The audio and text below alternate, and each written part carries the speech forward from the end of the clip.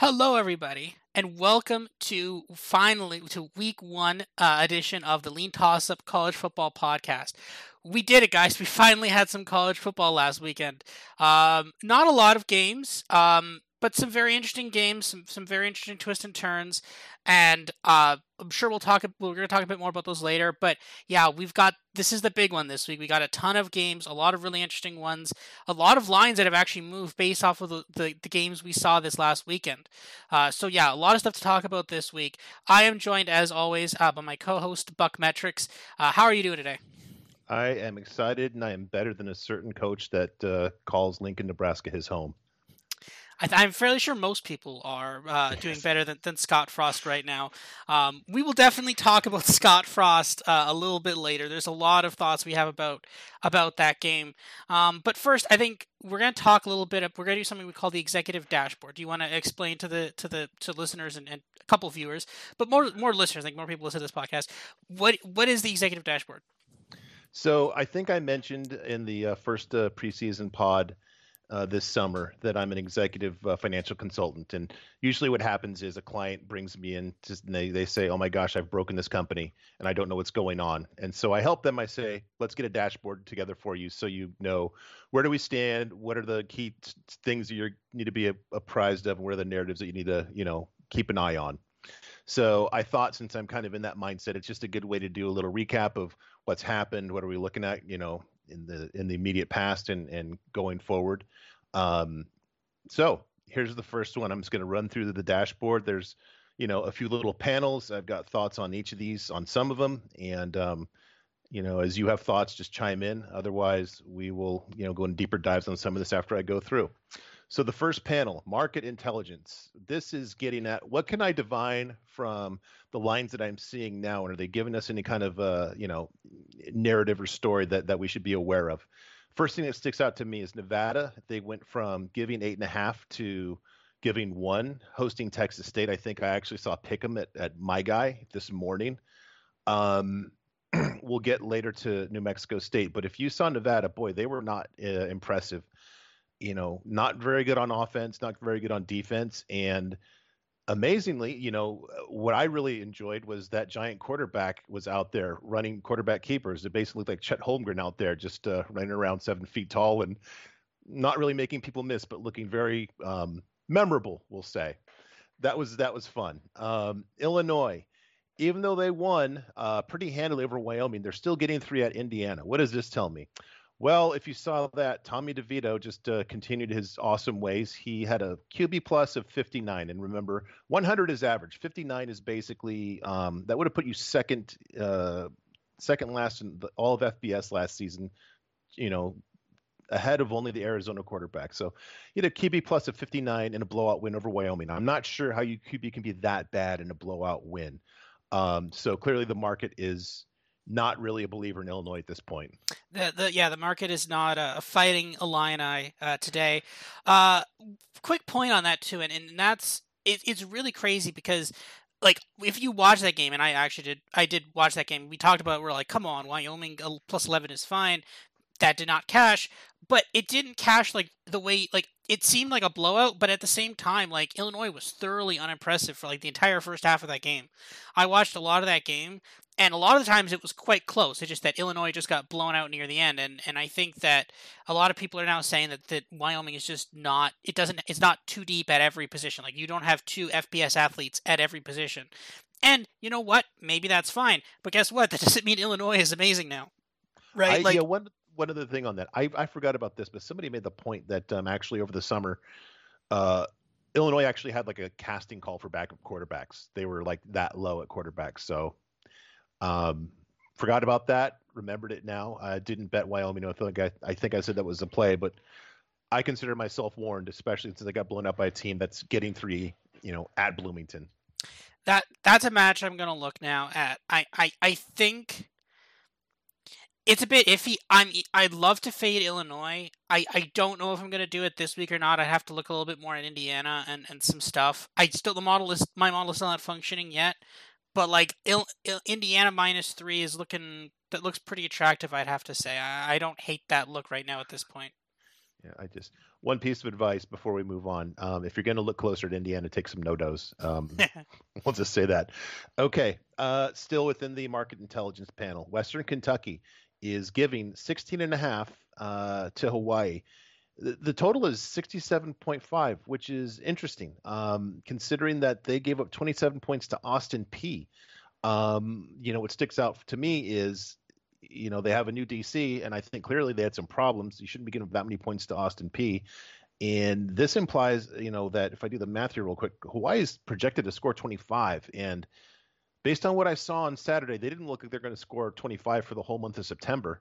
So interesting. Clearly the market is not a believer in the Western Kentucky defense. This is an interesting line for me. I saw this at first, I think on late Saturday night, and basically every single time I've looked at this line since, it's moved a point to Western Kentucky. It was 14.5. Then like on Monday it was like 15.5. Today it's 16.5. No idea where it's going to end up on Saturday. But it's the thing of it is though, like Hawaii didn't look bad. I feel like that loss was not as bad as it seemed. Like, yeah, okay, when you see Vanderbilt putting up, what was it, 58 or 60 some odd points? I can't remember. It looks really bad, but at the same time, there was stuff like, random pick, scoop and score. Like, there was a lot of just piling it on. Like, this was not, like, their quarterback was still not very good. Hawaii's defense, not particularly good. Their offense was doing stuff, but I feel like they were just in desperation mode the entire, like, second half, and I feel like just watching them, like, they were just basically so many drops, like passes right on someone, just a complete drop. I don't think it was fair. The other thing is the fact that I looked at that Western Kentucky game. They had Austin P turned the ball over 4 times. They had 4 recovered fumbles. If you need 4 recovered fumbles to beat Austin P by what, 12? I think so. Yeah. Yeah. They're in Hawaii. Try repeating that on the road, right? They're on the road in Hawaii. I don't know. Like, let's see where this. I'm interested to see. Like, will this be 21 on Sunday, Saturday morning? It could be. This could be something kind of interesting. Like, I don't think this could be a line I'm looking at. I'm gonna take a look at this line, and we'll get there when we get there. I don't think Hawaii is that bad, but I think it's more a play against Western Kentucky. Like, Bailey Zapp is gone, right? Bailey Zapp is somehow a New England Patriot. Like, I don't, and that's not a knock on Bailey Zapp, by the way. I like Bailey Zapp. It's just weird that he's a New England Patriot. You think he'd be some other team, but no, I'm not loving this Western Kentucky team. So that's a line I'm looking at as we get. Let's see if this gets to like 20 or so. I'm gonna look at this line a lot. Well, God bless you for that. Not on TV here in the States, and I think it's probably better that way. Virginia Tech giving 7.5 at Old Dominion. I made my case earlier before the season started about Old Dominion, how I like them. This is interesting. It's almost gotten past the line that stinks out loud. It's just like, what's going on here? What I really like about this too, aside from the whole case I made about Old Dominion, is a very interesting matchup here in that you've got the head coach of Old Dominion, Ricky Ronnie, is from Penn State, as is the new defensive coordinator at Virginia Tech, Brett Pry. And I've seen this happen before sometimes where you've got the new coach at the new program and the opposing team or coach knows better than new coach's team what he's trying to do. I think that's some of that's got to be baked into the line. I thought that this game was going to be closer to 14 when I was looking at the schedule, before the season. And I think that's some compression in that line. Yeah, the fact that it isn't higher is a major red flag to me. I actually jumped on this line already. I got it 8.5 yesterday. Now it's down to 7.5. I got it, and I'm like, should I bet this? And I'm like, well, it's probably fine. Like, no one's probably going to bet it, but you know what? I may as well just place the bet now, and then I've gotten already a point of closing line value. But yeah, this is the same kind of feeling as that Nevada New Mexico State line. And yes, we didn't get the win there, but like we probably should have, right? Yeah, like, I mean, we all saw that pick that was never reviewed for some reason. Like that probably should have been a New Mexico State cover, possibly even a win if a couple of weird things didn't happen, right? So yeah, no, that's another trap line, and I'm happy that we were clearly right in saying that was a trap line, although it didn't pay off. We'll get that eventually, and this is a very clear opportunity for us to get that one back. But yeah, I actually kind of do like Old Dominion. Yeah, yeah, likewise. Fun game to watch. I think that's on Friday too. So this Yeah, is it is. Yeah. interesting. Georgia State getting only 13 at South Carolina. Kind of short for a Sun Belt team on the road. And I bring that up because you've got North Carolina is, I think, favored only by one at App State now. And then the week after, they're at Georgia State. Just interesting data point for game to keep an eye on a week from Saturday when Carolina is that Georgia State team that clearly the market has some belief in. What else we got here still in the market intelligence? Arizona, we mentioned this a little bit in one of the preseason pods, getting only 6 at San Diego State. San Diego State opening up brand new stadium. San Diego State now, since that podcast, having some turmoil with the shakeout from the rape allegations against Matt Ariza and how they handled that. Arizona getting only 6, and I think their season win total was 2.5 or 3. I know San Diego State's was 8 or 8.5, depending on where you shop. And I Yeah. think this is kind of instructive on where both teams are headed and might end up. Yeah, that's the thing. Um, this is a line I might look at. I'm like, the thing of it is, the Bills, I think, handled it as best they could. They didn't know if it was going to come out, and then when it came out, they got rid of Matt Ariza. They cut him, Ariza. Did they know probably beforehand? Yeah, probably. Does it matter? No. I mean, you've got Deshaun Watson running around there, right? Like, I don't think they did what they did. And I'm okay with the way the Bills handle the situation. It's good that he's not on the team. That's fine. That being said, though, San Diego State definitely would have known about this a lot earlier because they were actually investigating the situation. So they have no excuse for why they didn't deal with this a long time ago.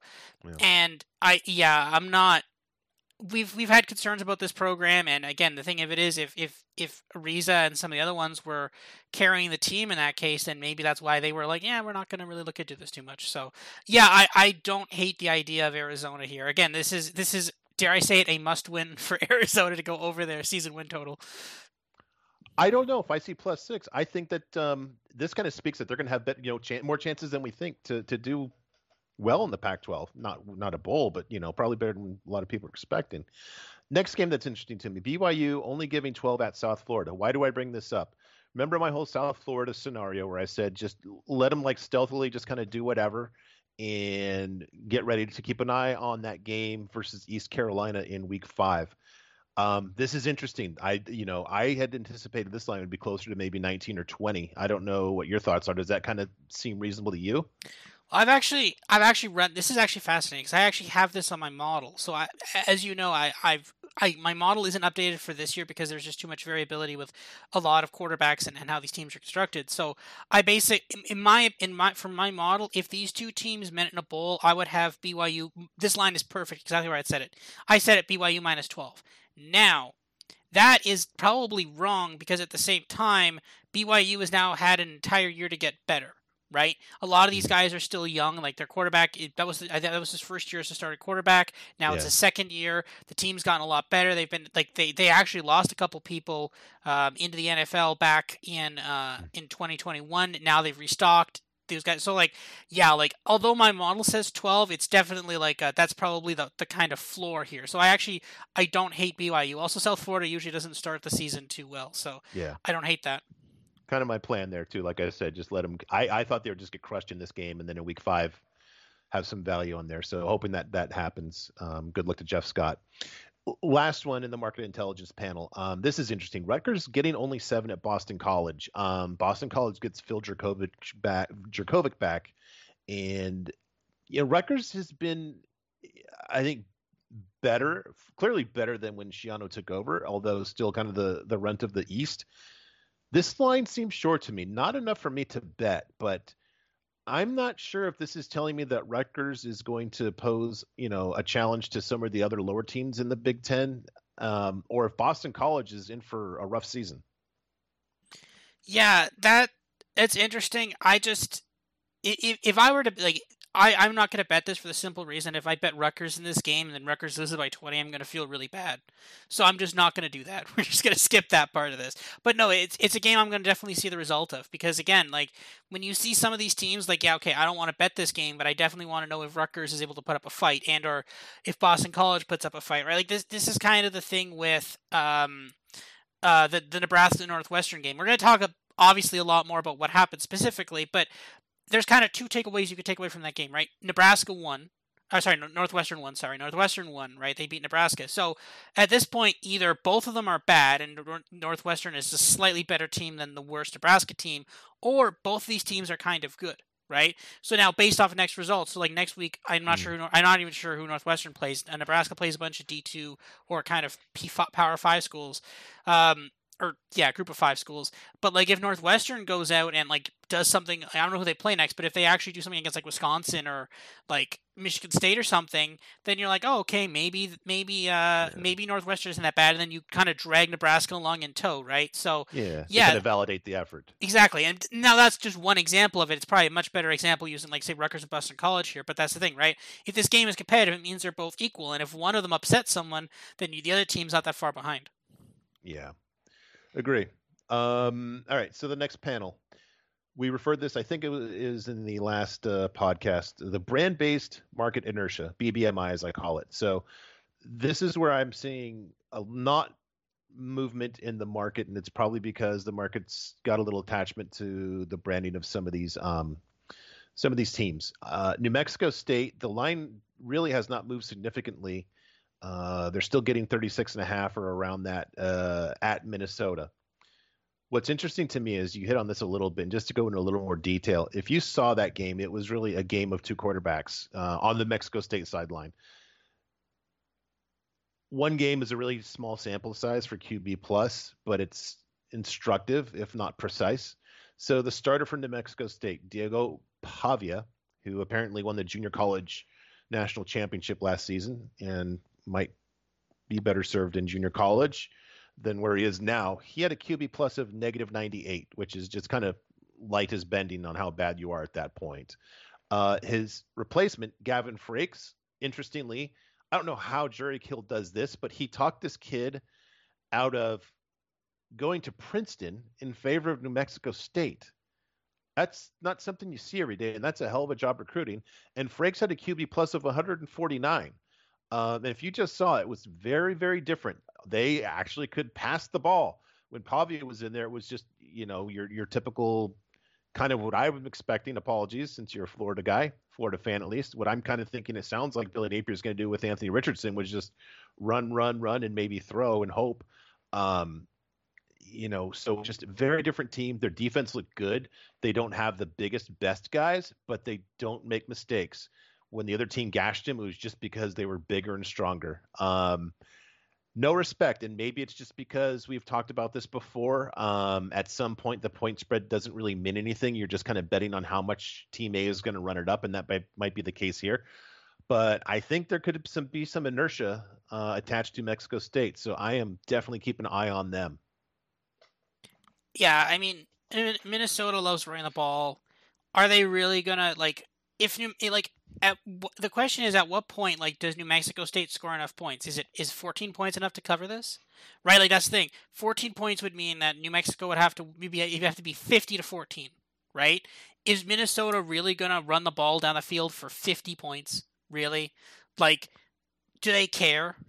Right? Like, the thing of it is, if you're up that much and you're running, you're just gonna be like, cool, we're going to run the ball like 2 times for a new down, and each time we're going to burn like 30 seconds off the clock. So, right, like, good luck, right? Like, I don't, like, it is hard to see them, like, I don't think Minnesota is going to kind of want to cover this massive spread. I think they're just going to be like, yeah, but the thing is, at the same time, it's still iffy. I'm not in love with this spread, though, but it definitely could be, that could be the kind of game we're seeing. Yeah, I'm not going to bet this one. Like I said, it makes me even more tuned to Mexico State. At that point, lines this big, you're betting on how long are the starters going to come in. How much is the new OC going to want to stretch his legs versus keep the playbook closed? Not my kind of stuff to bet on. The next BBMI, Florida Atlantic, only giving 4 at Ohio. Florida Atlantic, they had an underrated offense last season, and I know that I said Charlotte's defense is terrible, and they are, but their offense looked really, really good. N'Kosi Perry really looked like a guy who's thriving in Conference USA in a conference win. They just blew out Charlotte, and they have an offense Todd Orlando, former USC defensive coordinator, landed at FAU after they dispatched Mike Stoops, who had last been seen ruining Oklahoma's chances at the 2017 national title. I think that there's a lot there. Florida Atlantic actually had a really, really good defense in 2020. They had Jim Leavitt as a DC. He got hired away by SMU. I really am going to keep my eye on Florida Atlantic. I actually played this one yesterday, and I'm very confident in it. Ohio was really, really bad. Like, coaches, I don't know how long he's for the program. He's a new coach that came on the end of last summer. This looks like an easy line to me. I like this one. Go ahead. Yeah, no, I actually kind of agree. I watched a bit of that game. That team, like that Florida Atlantic team, is actually not that bad. It's Miami of Ohio. So not a particularly I don't hate that line at all. I think they could definitely, like, it was a pretty solidly good game out of them, and it was a good game on all fronts. Like, it wasn't just they were good on offense, they were good on defense. Yeah, just a full round good package, and that's what you're looking for when you're betting a team like this. So yeah, give me the Owls. Yeah, the Owls. Give me the Owls. Yes. Yeah. Last instance of BBMI. NC State only giving 12 at East Carolina. I think that there's a little bit of attachment to East Carolina in terms of their nice little story that they made a bowl last year. I think this should be closer to 20 than 12. Curious if you're of the same mindset on that. Yeah, I don't particularly love this game at all. I don't want to touch this, but yeah, I think this should probably be a bigger line. This East Carolina team will randomly do this. They'll be like, oh, like, I remember a game with them, and it was East Carolina versus something. I can't remember who it was. It was the early game. It was in the week 1 game last year. And it was a spread exactly like this. I think it was 11 and a half, and they got crushed. And it wasn't even close at all. And I if I was thinking of betting this, I just have flashbacks to that game. I can't remember who they played, but it was something like, it was a team from the South. I can't remember if it was NC. I don't think it was NC. Actually, no. Wow, we have the magic of the internet in front of us. Let's look this up. But no, I kind of agree. This should be a bigger spread. I would think this is a bigger spread. I don't think this is 11. I think this is this should definitely be a lot bigger. So I actually completely agree with that statement. Yeah. Where you put this at 20? I would have it around 20. Yeah. Maybe 19, just short of 20, just kind of short of a key number there. I'm not going to bet it, but it's not small enough to be this line stinks. This just makes me think that there's just, people are seeing Cinderella Story 2.0 for East Carolina. Appalachian State, that's who it was. Yeah. Yeah. And that's the thing, right? They lost 33-19. The spread was 11. So this is the thing, right? They have anytime East Carolina plays someone good, like they lost against South Carolina, well, actually not a lot by last year, but they lost to Houston in OT. But they just have a nasty habit of not keeping it close against teams that they should be competitive with. So, yeah. All right, so that's the BBMI. The next panel is my top QBs, and again, this is their week 0, so it's very small sample size, but interesting here. Top quarterback Doug Brumfeld of UNLV. Number 2, Jordan Travis of Florida State, and 3rd is Nkosi Perry of Florida Atlantic. FAU we talked about. Florida State played Duquesne. I'm not interested in that. Doug Brumfeld, number 1, interesting. First of all, he got the start over Harrison Bailey, who really stunk somehow. They played a really, really, really bad and overmatched Idaho State defense, but this was by far the best game of the Marcus Arroyo era. I have seen way too much of it, but it was great to see. They actually had concepts on offense that were working and were being executed, which we hadn't seen before. It was just a pleasure, and it was a little bit of validation on my end. Mm-hmm. Yeah. So first things first, I had no idea that was how you pronounced Florida State's opponents. I thought it was Duchesne or Duquesne or something. So yeah, so how do you say that school again? Duquesne. Okay. Yeah. Good to know. You know, did you see Shawshank Redemption? No. Okay. That's probably why then. Because everybody is 20 years younger than me and nobody's seen the movies that I've seen. Okay. No, here's the thing though. It's actually not a bad idea. So for Jordan Travis though, that's one I'm keeping my eye on because a lot of people are saying LSU over Florida, over Florida State. That's the Sunday night game because we don't have football this week. We don't have NFL football. We have college football.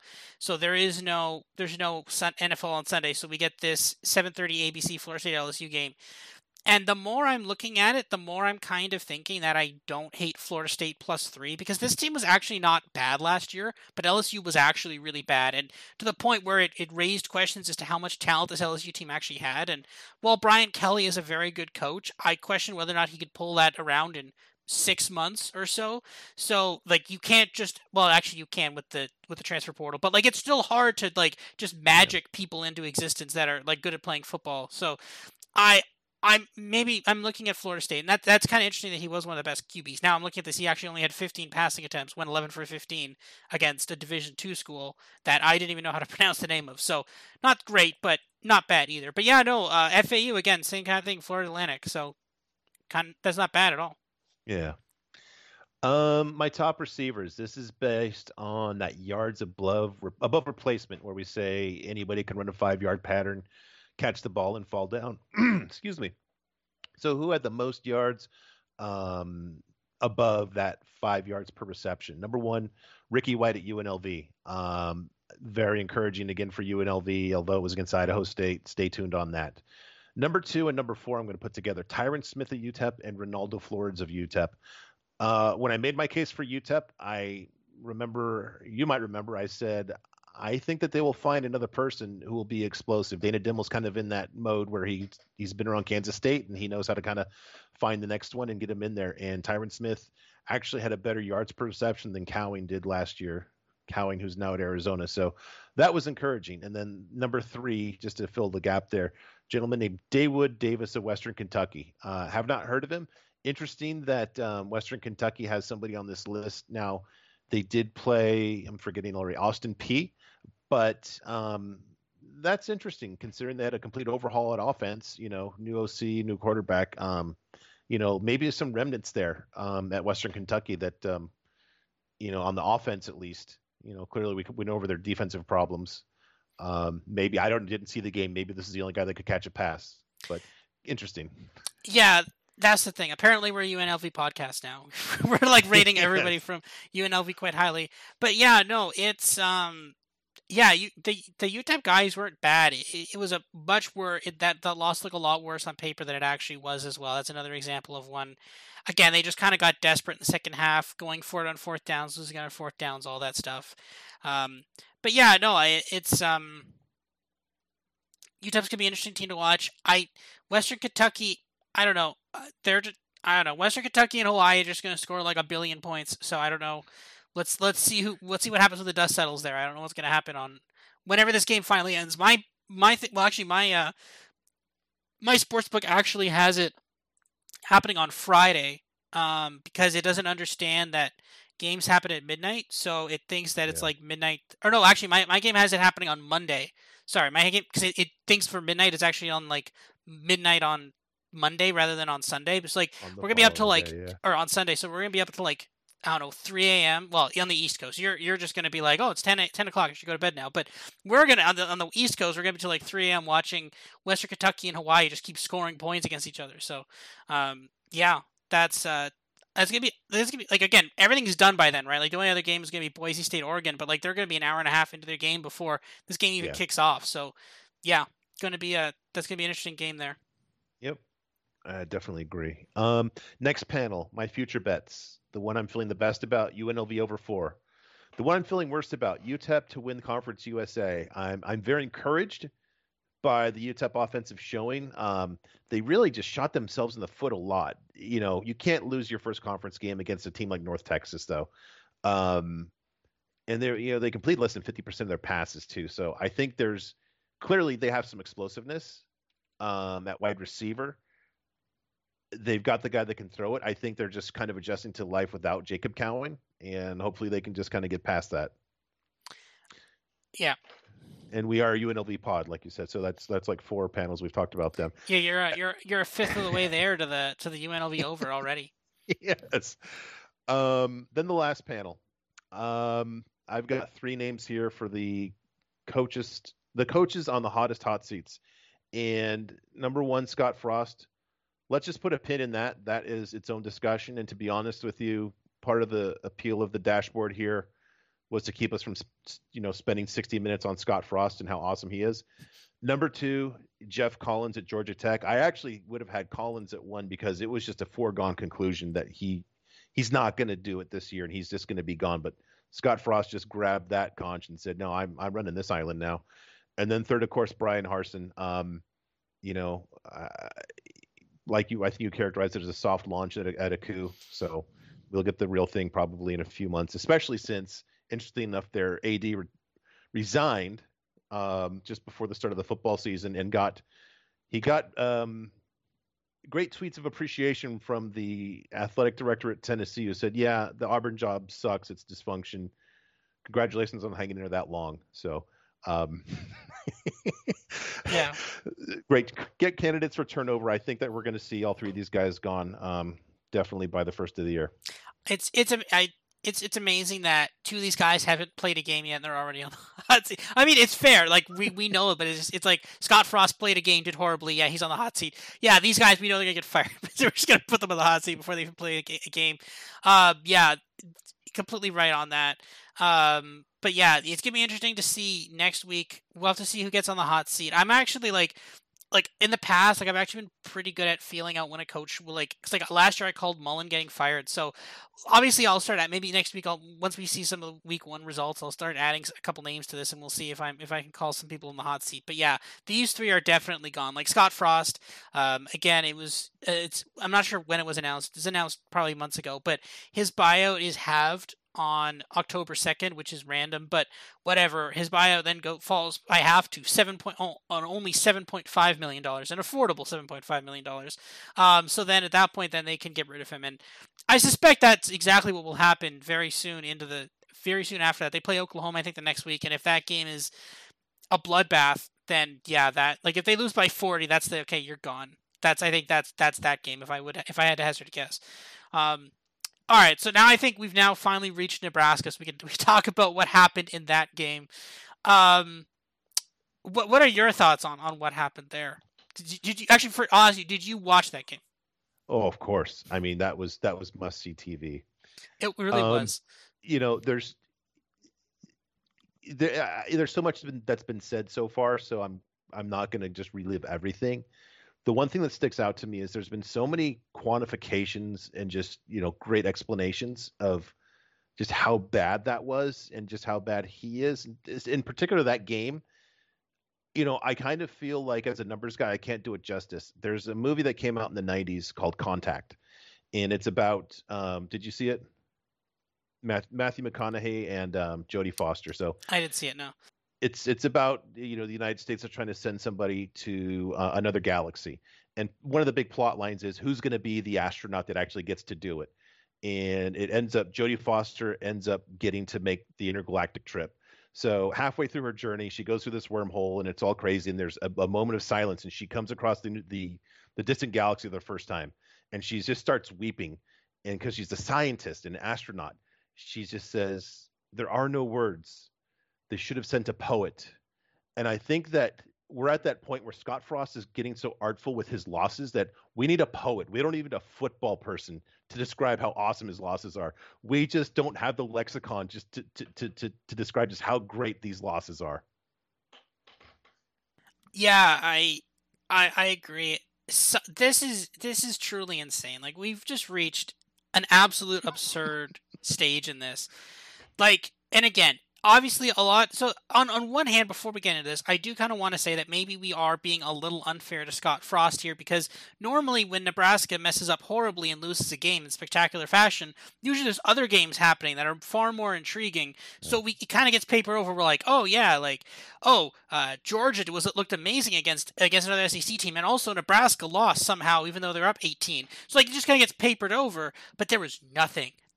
Unless you were watching Western Kentucky versus Austin Peay, which I guess if you live in Kentucky or wherever Austin Peay is, I guess maybe you're watching that game. But if you were anywhere else, you were watching this game, and it was, this is fully on display for the entire country, and I'm in Canada, so obviously Canada to see. And this is the thing. The quarterback was good. Casey Thompson was great. the thing that everybody's going to raise is the onside kick, which was completely pointless and insane. He basically said after the game, so they went up 11 in the third, so there's 24 minutes left in the game, and then they elected to do an onside kick, which was surprising to everybody, and apparently even surprising to people on Nebraska special teams, because they didn't act like it was an onside kick until the guy had the ball. And the thing of it is, he said after the game, he's like, oh, I thought if we could recover that onside kick, then we could score and we could put the game out of reach. And, like, that's a fair point, because, like, we all remember in the national championship game when Georgia went up 2 scores, and then they were like, all right, they went for the onside kick and then got it and scored against Alabama to put the game. Like, that never happened. That's insane. Like, that's acting like if you're, like, a massive underdog and you need a special play that no one's expecting to, you were 11-point favorites. Like, you can't be, I mean, obviously you can be more favored in games, but, like, it's hard to be more favored than that in a game. You are better at every single position. Your quarterback is way better. The ADOT on the other guy was, like, 5 yards. For Northwestern's quarterback, it's like 5 yards. Like, it's absolutely insane that they thought they needed this. If you're the better team, you don't need to do stuff like this. You can, if they score, good. You go down this field and score again. That's because you're the better team. And the thing of it is, they weren't covering, so they needed to score. No, I'm joking. I mean, actually, when I first saw that, I'm like, does he have Northwestern plus 11.5? That's like literally, I was like, is that what he has? Like, does he bet Northwestern? He's like, we're winning by too much. We need to give them a couple points. Like, we gotta make sure Northwestern covers the spread here. But, like, no, like, we've always described this Nebraska team, and we've always said, like, well, they're good, but, like, they just keep losing these close games, and we're like, oh, they lose these close games, and we talk about, and again, in this podcast and other people too, the analytics guys, they always talk about, like, regression to the mean and like luck regression and all this stuff. And usually those are fundamental principles in football that work, right? If a team gets a lot of turnover luck in one season, it'll regress the next season. If they lose a lot of close games one season, then they'll regress and it'll become either equal or maybe they'll win more one-score games the next season. But this keeps happening. It just keeps happening with this team. And the thing of it is, I'm starting to, like, change my opinion on it. I always thought that this was, like, a good team that was, like, being unlucky. I'm starting to think that these are really good athletes that are just being let down by a bad coach. And I think that's where we're at now. Like, we have to say this Nebraska team is talented. Casey Thompson was great. Somehow he only threw for 1 passing touchdown. I don't know how that even happened. He looked amazing. Somebody only had 1 passing touchdown. But he still looked amazing even just with that. But they're just being let down by the team. They're being let down by the coaching. And eventually that will change. And I think Nebraska is going to be okay, but they just need to get rid of Scott Frost. And that's where we're at with this Nebraska team. Absolutely. Getting back to your point, I'll circle back to that in a second. But the thing this loss had, it seemed like it had all the elements of just a great Scott Frost loss. It was in spectacular fashion. It wasn't like a Jeff Collins thing where it's like, we're going to lose by 20 and it'll be boring football because nobody wants to see just, one person get murdered with his hands tied behind his back. Spectacular. It just, classic Scott Frost. There was hope. There was belief. Then there was a horrible decision. I joked that he just Frost just made a horrible decision because he wanted Narduzzi to feel like he was back at home with Whipple and just, had just this crazy coaching decision that threw everybody off their feet. You have this special teams disaster, which is just so unique to them, and it's just their thing in week 0. And then you've got the body language from the sideline just puts the entire team in pucker mode. This is what's amazing. Through the first 3 quarters, Casey Thompson's QB plus was plus 176. Elite. In the fourth quarter, as you see, Frost is just totally puckering and his face is just turning into just, like he's watched somebody be murdered. Thompson's QB plus was negative 93. Just, to your point, are they being let down by the coaches? Yeah, I think it's more proactive than that, where you've got the coaches basically just giving off a vibe from the very top of like, here we go again. Yeah, and that's the thing, right? I mean, again, we were watching this from an entire continent away, right? How do you feel if you're Casey Thompson, right? How do you feel if you're sitting there and you're like, what the heck is he doing? We just went down the field. We just scored again. We're up 11. Punt, kick it deep. Make them go 80 yards. I'm better than their guy. I'm a better quarterback than their guy. I can throw the like he had that amazing play where he was like he was done. He was basically caught by the defense, scrambled around, threw it like 50 yards down the field. Just an amazing play. Casey Thompson looked amazing. He looked Yeah. And again, the thing is, like, he came from Texas. They get good people, and the fact that he even went to Nebraska shows you that this school still has potential in the future. Like, once they get rid of Scott Frost, if they get to actually have decent coach in there, this team might actually be good because they're still recruiting at an elite level somehow through a miracle, I guess. But this is the thing, like, they're at this point where, like, it's they're being let down by bad coaching and bad leadership. And maybe if you get Whipple, if Scott Frost is gone and Whipple gets a Battlefield promotion, maybe this team can actually do something this year. Now the question is though, so the next 3 games, obviously, so actually they play this week and they play North Dakota, not North Dakota State. North Dakota. There's a difference, obviously a difference. And then they play Georgia Southern next week, and then they play Oklahoma on. September 17th. Do we dare bet against them with either North Dakota or Georgia Southern? Like, is it like? Are we at a point where that might be worth? Like, what's the spread going to be? Right. Like, what's the spread going to be with that when they're playing North Dakota? Like, what could that spread probably be? Right, like it's got to be what? Well, 40, something like that. Like, is that worth it? Well, after last week, I don't know. I think the analog is last year. You know, they actually covered against Fordham at home by 42. One of these is going to be like that. But I agree with that. But at the same point in time, are we not looking at like full rebellion? Like, are they not being like, screw this, we're done? I don't know if it's rebellion as just as much as like, can we just play 60 minutes of football without somebody just crapping the bed on the sidelines? I don't know if it's like I hate my coach. It's just more like I hate my coach melting down. You know, so I think there's just too much of disparity with North Dakota. Georgia Southern, that's not going to happen. Georgia Southern is in a bad spot. Scott Frost versus Clay Hilton is just an elite level of horrible coaching, we got to say. So it can't be in those 2 games. You know, Oklahoma, I mean, I don't know. Who knows what to make of Oklahoma? We won't know until that game, right? Because it's going to, like, I don't even know what the spread of that game is going to be. What is the spread of that? Because the thing of it is, like, sure, like Nebraska lost to Northwestern, but like they did it in close fashion. Like that spread could be 7.5, and like I don't know if you want to bet Oklahoma minus 7.5. Like I don't know. You might not want to. You might be like, I don't know. Like like that's the thing, right? Like they could cover that and lose like in a horrific way, right? So they're just radioactive. I couldn't.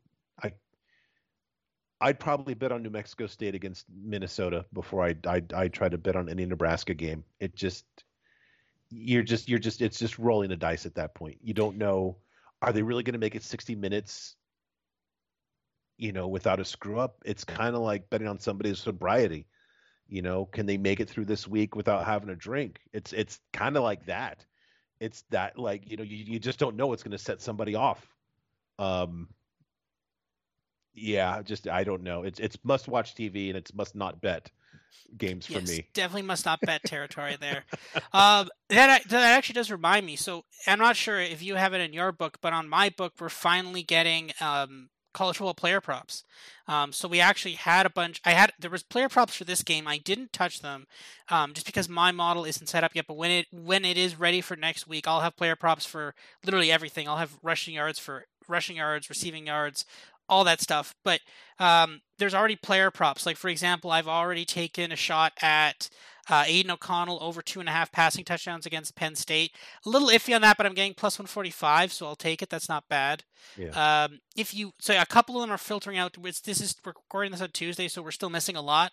But from the looks of it, it's seeming like every like Division I Power 5 school will have props no matter who they're playing.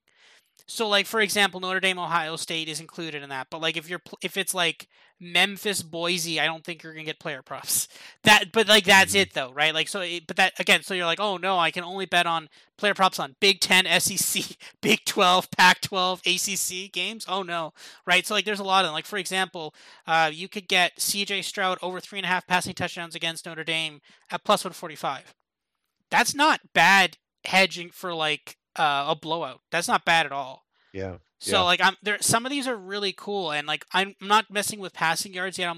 I'll go with passing touchdowns and such. But yeah, I'm gonna start looking at a couple of these props, and we're gonna talk more about those starting next week. Do you have access to these or not? Yeah, I don't have player props on my book. Oh, Yeah. My guy doesn't mess around. He's kind of meat and potatoes. that's fair. The thing of it is interesting though. It's an evolving market, right? Like, and again, player props are really popular. Apparently, they're really popular for the NFL, and now they're expanding. We're starting to see them more for college, and even for some of my esports. Like, there was never before this year, there was never player props for Call of Duty, and now there have been. And I've made quite a lot of money betting on some of them. So yeah, like this is a rapidly growing field of games because a lot of times people don't want to bet like a plus 3.5. They'll be like, I want this guy to get over 50 yards or something, right? So it's a rapidly growing thing, and I think eventually maybe your guy will get them eventually. We'll see, um, Yeah. or betting in California will take off. All right, so let's take a look at a couple other games. Oh, actually, so we have some other games here. So we actually just mentioned this one, Notre Dame at Ohio State. So right now, this line, when we talked about it before on the podcast, the line was 14 and a half. It's now 17. I think it's 17 and a half some books too, depending. The lines are it's weird. The lines are all over the place. Like I'm seeing like someone's quoting a line and like that's a dead line. That line is old. So like a lot of lines are all over the place. Not like 10-point difference or something, but like sometimes they're a point or two off somewhere. But this line is 17, and it's kind of similar to the Georgia. It's actually the exact same line as Georgia, Oregon. Both are 17, but interestingly enough, though Georgia's plus 600 on the money line, Oregon's plus 600, Notre Dame's plus 550. So it's fascinating to me that functionally what the lines are saying is that Notre Dame has an equal chance to beat Georgia. Notre Dame has an equal chance to beat Ohio State than Oregon does to beat Georgia. And that seems wrong to me. Doesn't that seem weird to you? Like you're looking at one of what's supposed to be Georgia's supposed to be one of the best teams in the country, has an equal chance of losing to Oregon, a team that lost their head coach, did lose their quarterback. They have an equal chance, and again, Georgia's supposed to be one of the best teams. They're supposed to be a college football playoff team, but Oregon is not. They're not even favored to win their conference. But Ohio State is favored to beat them by as much as Ohio State is favored to beat Notre Dame, a team that is in the top five. Doesn't that seem a little weird to you? It does. What's interesting too is these are the Dogs are both led by two first-time head coaches as well. What especially doesn't make sense is, Oregon will their defense will be better this season, but I don't think they'll be one of the top three defenses that Georgia plays this season, just by nature of being the SEC. Whereas Notre Dame is by far the most difficult defense that Ohio State will play this season.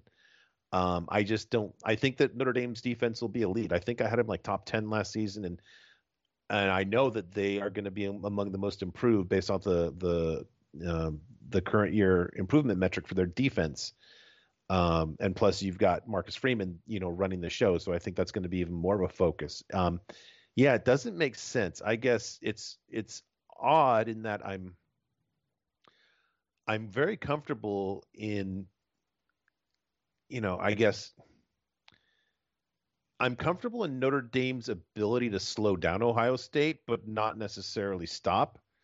Whereas Oregon, even though they're facing a lesser offense in Georgia, I just think, with so many new pieces, in that road game, I could easily see Oregon getting, just letting it get out, getting way behind early. And I think Notre Dame's going to at least make a game of it for a while. Now offensively, can they keep pace with Ohio State?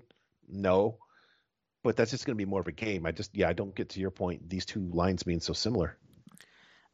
I think there's Notre Dame has done a lot better in recent years of avoiding the big blowout against, like, because they've played Clemson 3 times in the last 2 years. There was a time years ago where anytime Notre Dame played anybody elite, it was like 20-point loss. They have come a long way in terms of mitigating blowouts against the best teams. Now, and even then, like they in that 2020 NFL season, they against that really good Alabama team. I think they covered the 18 and a half, if I'm not mistaken, didn't they? Or they came very close to it. Yeah, I think they lost by 17 that game. Yeah, they did cover. They did cover the spread, and that spread was a massive spread against. And again, that was an Alabama team that was stacked. You have Mac Jones, a current NFL quarterback. You had Devontae Smith, an NFL wide receiver. Najee Harris, an NFL running back. Like you had that team was amazing, and a bunch of offensive linemen. Like that Alabama team was stacked, and they kept it to a 17-point loss. Or 17. I don't hate Notre Dame plus 17. I don't even hate something on the money line here, like especially on my book, because in my book, if your team leads by 17 points, you get a cash out on the money line. So like it doesn't matter if your team goes on to lose, you get it anyway. So I don't hate that at all. The other interesting thing I will say about Oregon Georgia, I know you don't believe in the Ducks, and that's fine. But I looked back at it last year. Guess which quarterback Georgia beat by the least last year, outside of Alabama, the game they lost?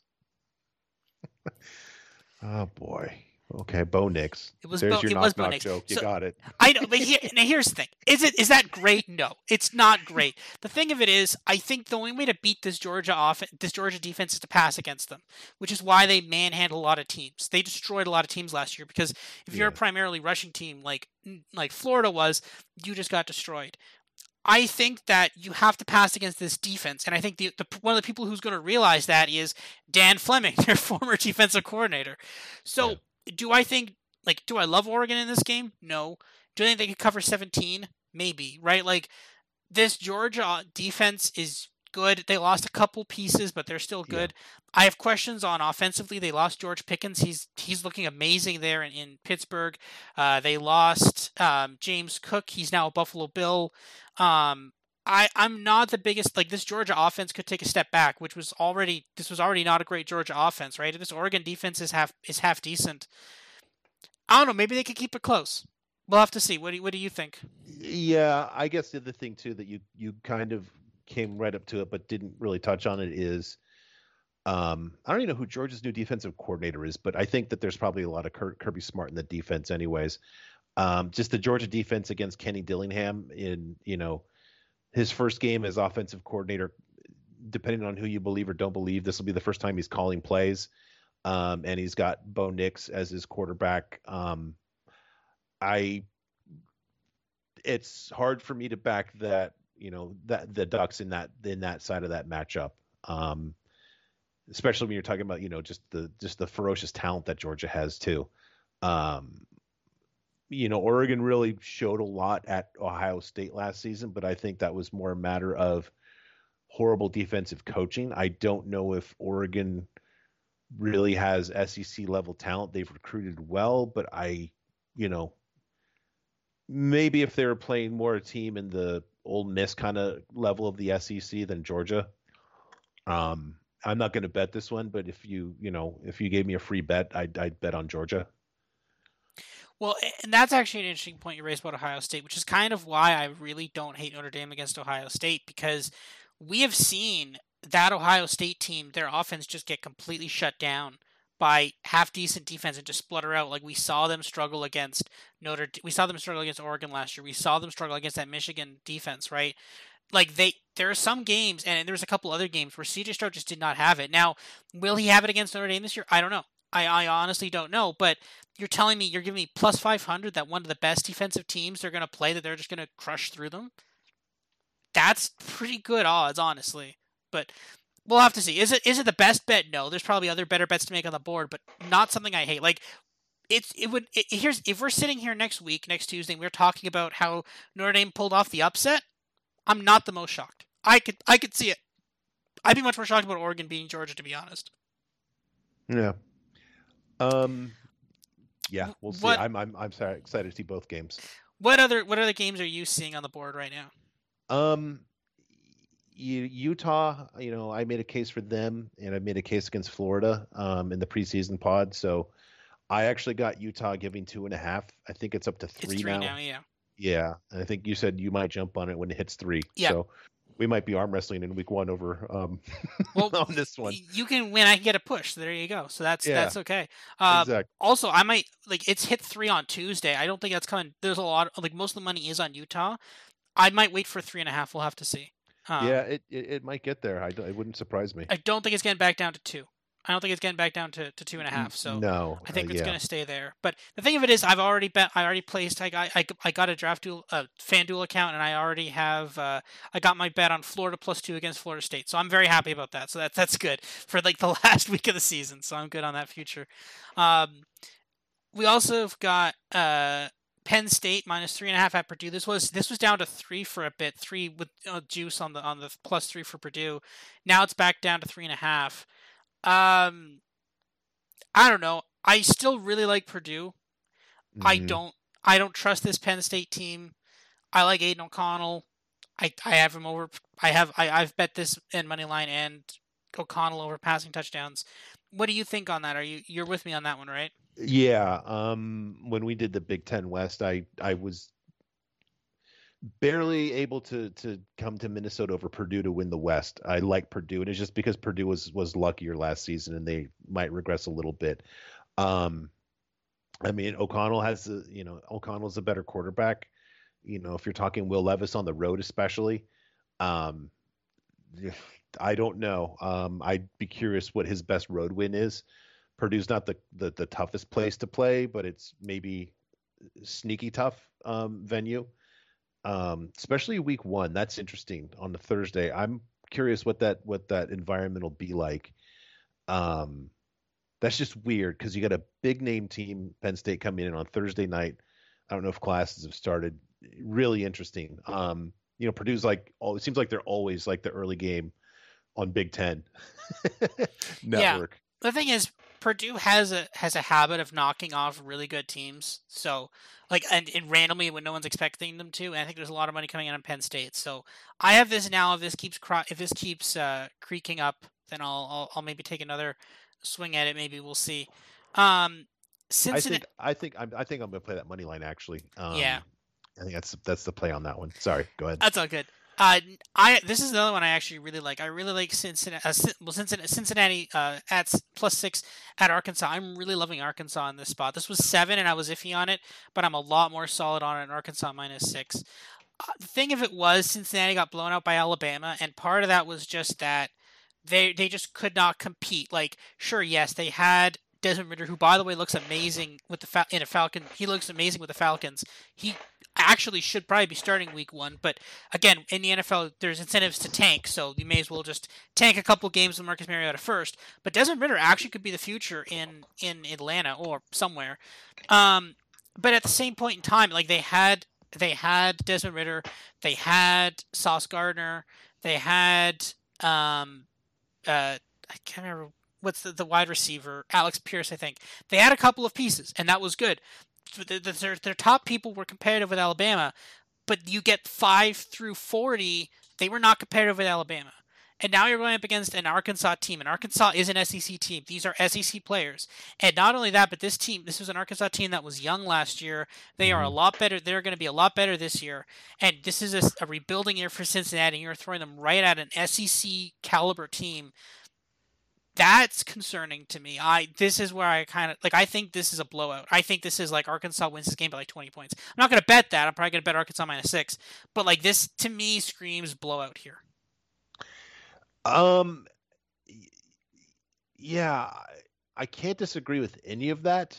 Um, the thing that's interesting to me is Cincinnati's really starting over on defense. I think by season's end they'll be good. I think Arkansas's offense is kind of overlooked, continually. And I bring that up because the total on this is 52.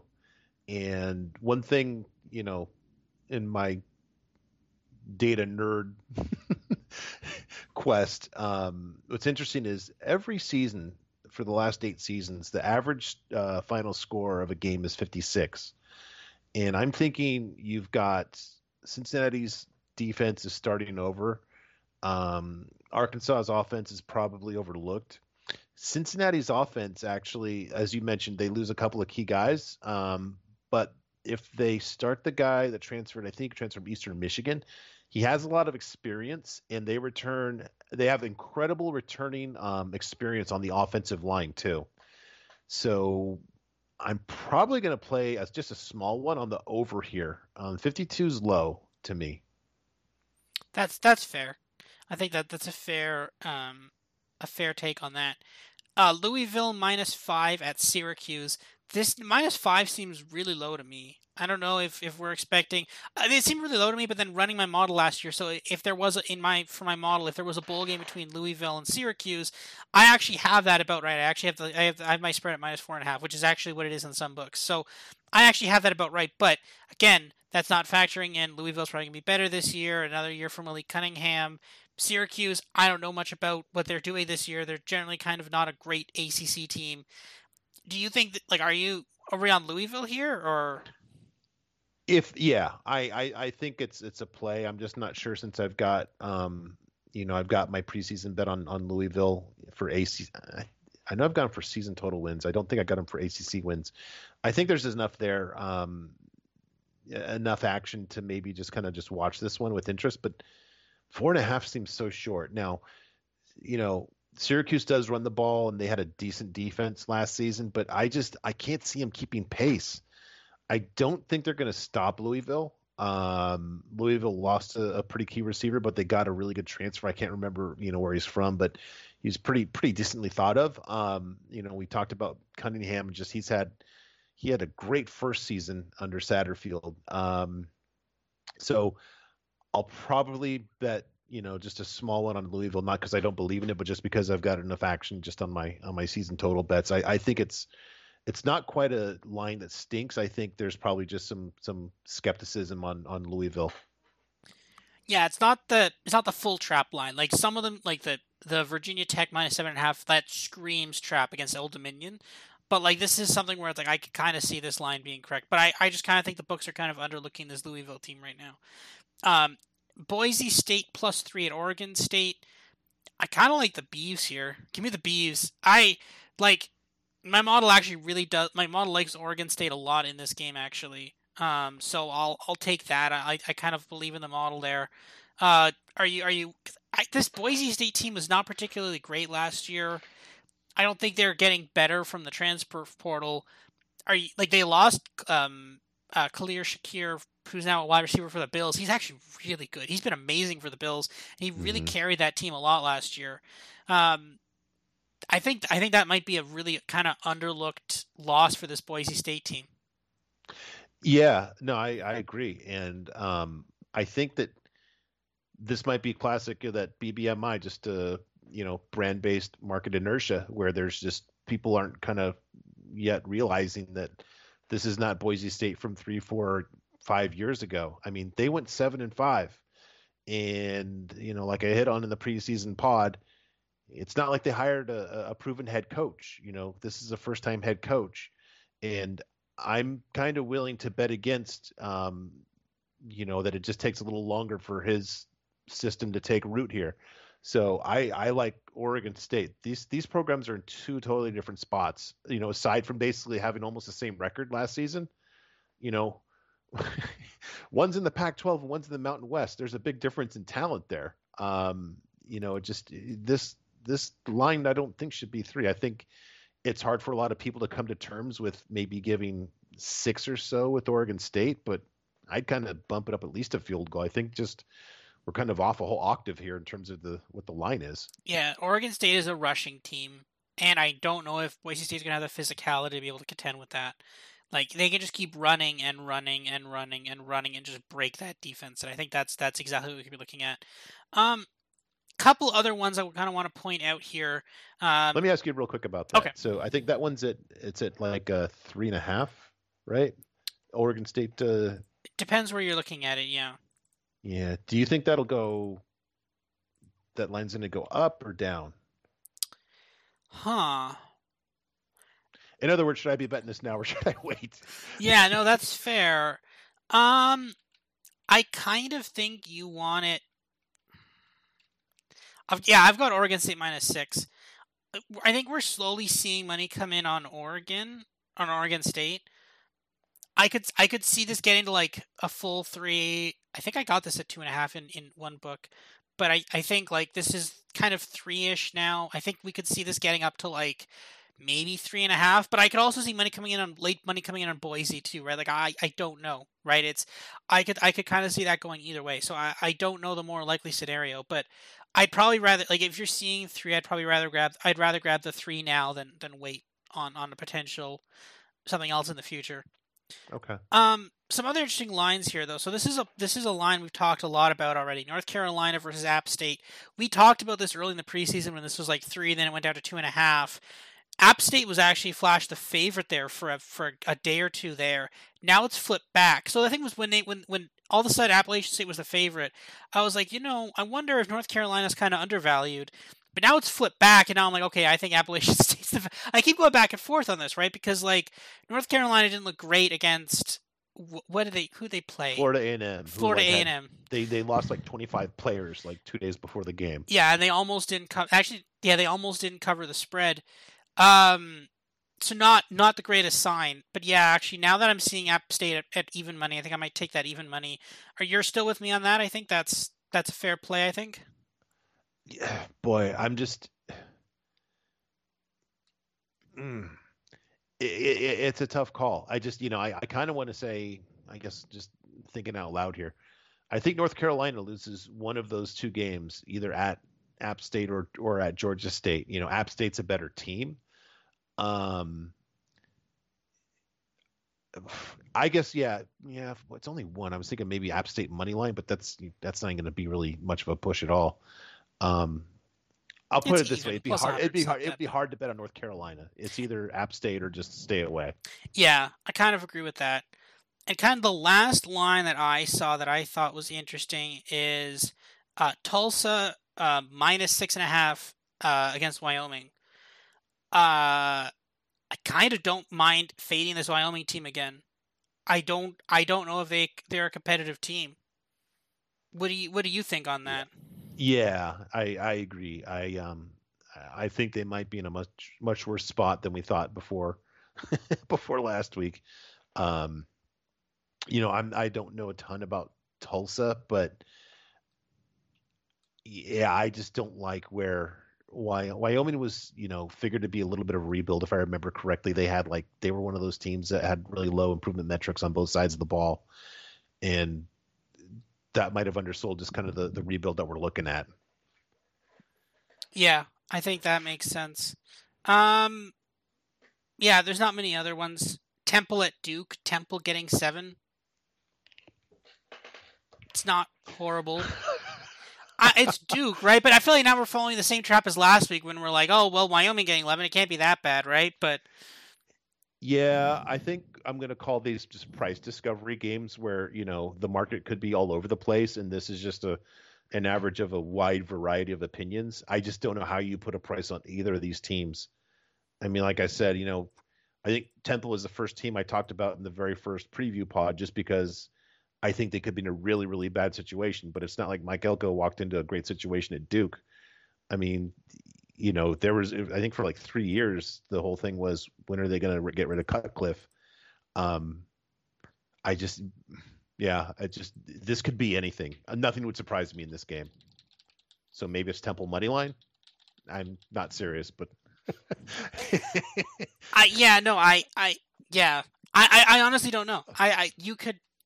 You could convince me Temple plus 7, Temple money line, like plus 220 on the money line. This is a Friday game. Also, Western Michigan plus 22.5 against Michigan State is like, do we want to start fading this Michigan State team early against a MAC team? It is a Michigan game. I don't know. Yeah, the one thing was Western Michigan starting over at quarterback. But they've been pretty good the last few years under I always get his name wrong. It's not Brewster. I get his name wrong. It's Lester. Tim Lester. I don't think they've ever had a losing season. Now that doesn't mean that they're going to beat Michigan State, but they've probably got a puncher's chance. They've never just been like, oh my God, this team is horrible or not competitive. No, they usually are pretty competitive. I I also don't hate the Central Michigan Chippewas against Oklahoma State on Thursday night. It's 21.5 points. That's a lot of points, especially for Oklahoma and Spencer Sanders to score. That is like, that's a little iffy from. Yes, it's a MAC team, fine, but like really, it's like a MAC team. Like, are we? That's a lot of. And then, remember, Oklahoma State does lose their defensive coordinator, right? They lose them. They lost him to Ohio State, right? Yeah. So there's also a player prop I like in that game. You can get, let's see if you like this, Spencer Sanders over 0.5 interceptions, plus 145. Yeah, as soon as you said that, I knew it was going to be Spencer Sanders and interceptions. Yeah, I like that. I actually really like that. Yeah.